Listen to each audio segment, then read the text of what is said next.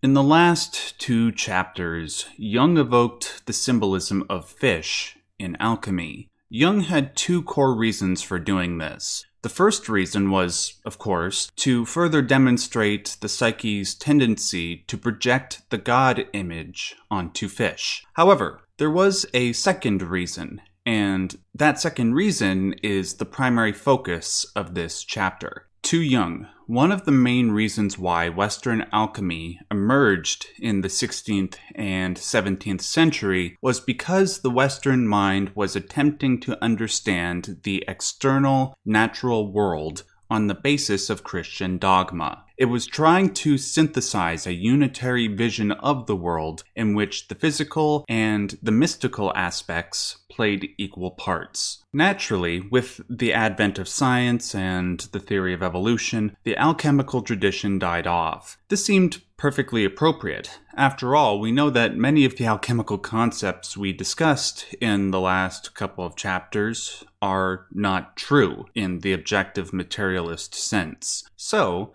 the alchemical tradition was replaced by something that was viewed to be better. Though this replacement served the world greatly in many respects, something was lost with the death of alchemy, when existence started to be viewed purely in physical, external terms. With humanity's increasing mastery over the external natural world, the internal psychological world was perniciously ignored. Moreover, the religious systems that tried to make sense of that inner psychological world began to die off. For instance, Western society began to forget what the symbol of Jesus was trying to represent in the first place, that being the Jungian self. Instead of Jesus representing our psychological tendency to strive to higher states of being, he became superstitious folly. This disregarding of the inner psychological world went so far that science began to convince the world that what we regarded as psyche was merely a symptom of chemical reactions,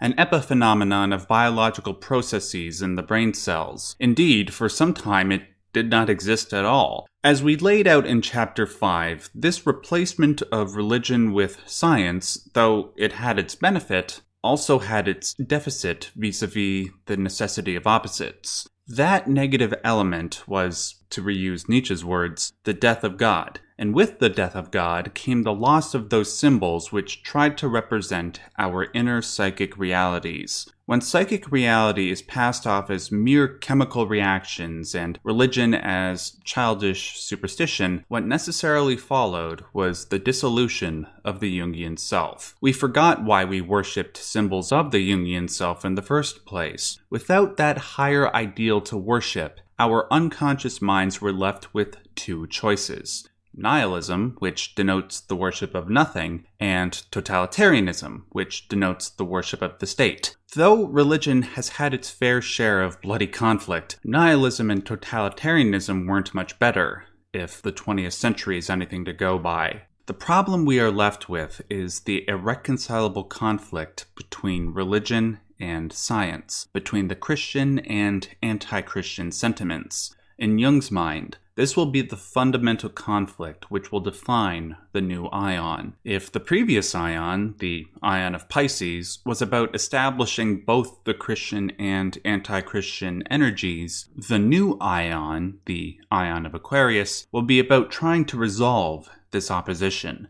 This is worrying because the world seems increasingly antagonistic to dissenting points of view, not just on the basis of science and religion, but anything. Every viewpoint we hold is absolute and perfect, and our opponents are always wrong. To admit any ignorance or wrongdoing on our parts would equal a ceding of ground to people we view as pure evil. Nazis, communists, alt-right, far-right, leftists, far-left, and so on. Worse yet, there are no solutions regarding how these conflicts can be resolved in the new Aion. However, in regards to the conflict between science and religion, Jung provides a template. Though alchemy failed, for obvious reasons, it serves as a prototype to solve the conflict between religion and science. This is why Jung evoked alchemy in the first place, because it tried to marry psychological reality with physical reality, of religion and the natural world. By accepting the benefits and deficits of both science and religion, of the Christian and anti-Christian sentiments, one can bring about that unified vision of the world. Instead of viewing the world exclusively through a scientific or religious lens, it could be done through both simultaneously. However, this can only be done when certain requirements are met. First of all, both science and religion must recognize and validate their shadow sides. These shadow sides include the information that their conscious sides lack. By integrating the unconscious contents of their respective shadows, they can reach closer approximation to not only the Jungian self, but also that unified vision of the world. Let us discuss what science and religion need to do in order to achieve that end state. Jung believed that the message of religion could work if one knows how to combine the church's language, ideas, and customs with an understanding of the present. The fact of the matter is, many religious circles continue to make use of a language and outlook that have become alien to our present way of thinking. If one can present a new dogma, a refinement of what came before that maintains the psychological truth of Christianity with the scientific psyche of the modern man, then the conflict may begin to be resolved. In order for the new dogma to come about, Jung states that religious texts should not be concrete. Instead, like a snake changing its skin, the old myth needs to be clothed anew in every renewed age if it is not to lose its therapeutic effect. The Bible cannot be simply believed. It cannot be hypostatized, as the Protestants hypostatize the Bible, illegitimately making it the supreme authority regardless of its contradictions and controversial interpretations. If dogma continues to be a tenet, accepted in and for itself with no basis in any experience that would demonstrate its truth, then humanity will continue to drift away from religion. Now, as for science, Jung believed that it needed to take the psyche seriously. Science's fundamental flaw was that it believed fervently in absolute objectivity, and assiduously overlooked the fundamental difficulty that the real vehicle and begetter of all knowledge is the psyche, the very thing the scientists knew the least about for the longest time.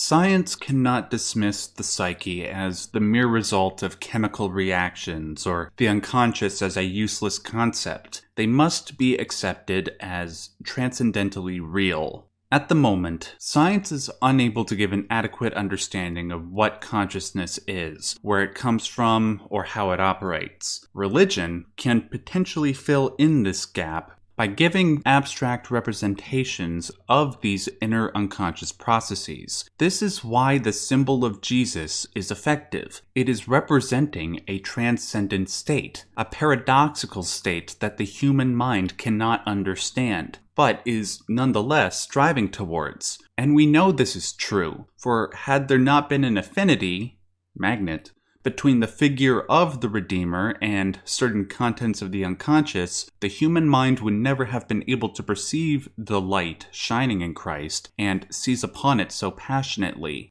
It is only when we assimilate the traditional myth to the modern scientific world that the conflict will resolve. To do that, science must recognize the psychological value of the God image, and religion must allow their core myths to take on a new skin, to change the details of their appearance, but maintain their essence. It is this very thing that both Jung and Peterson are trying to do. This is why Peterson will speak about religion and God while also talking frequently to atheists. This is why he speaks about our evolutionary history as chimps while simultaneously calling himself a very religious person. He, like Jung, is trying to complete what the alchemists set out to do. He is trying to unite the soul of religious tradition with the knowledge of science. He is trying to reawaken the truth latent in the myth. He is trying to draw the divine fish from the deepest depths. He is trying to unite the opposites.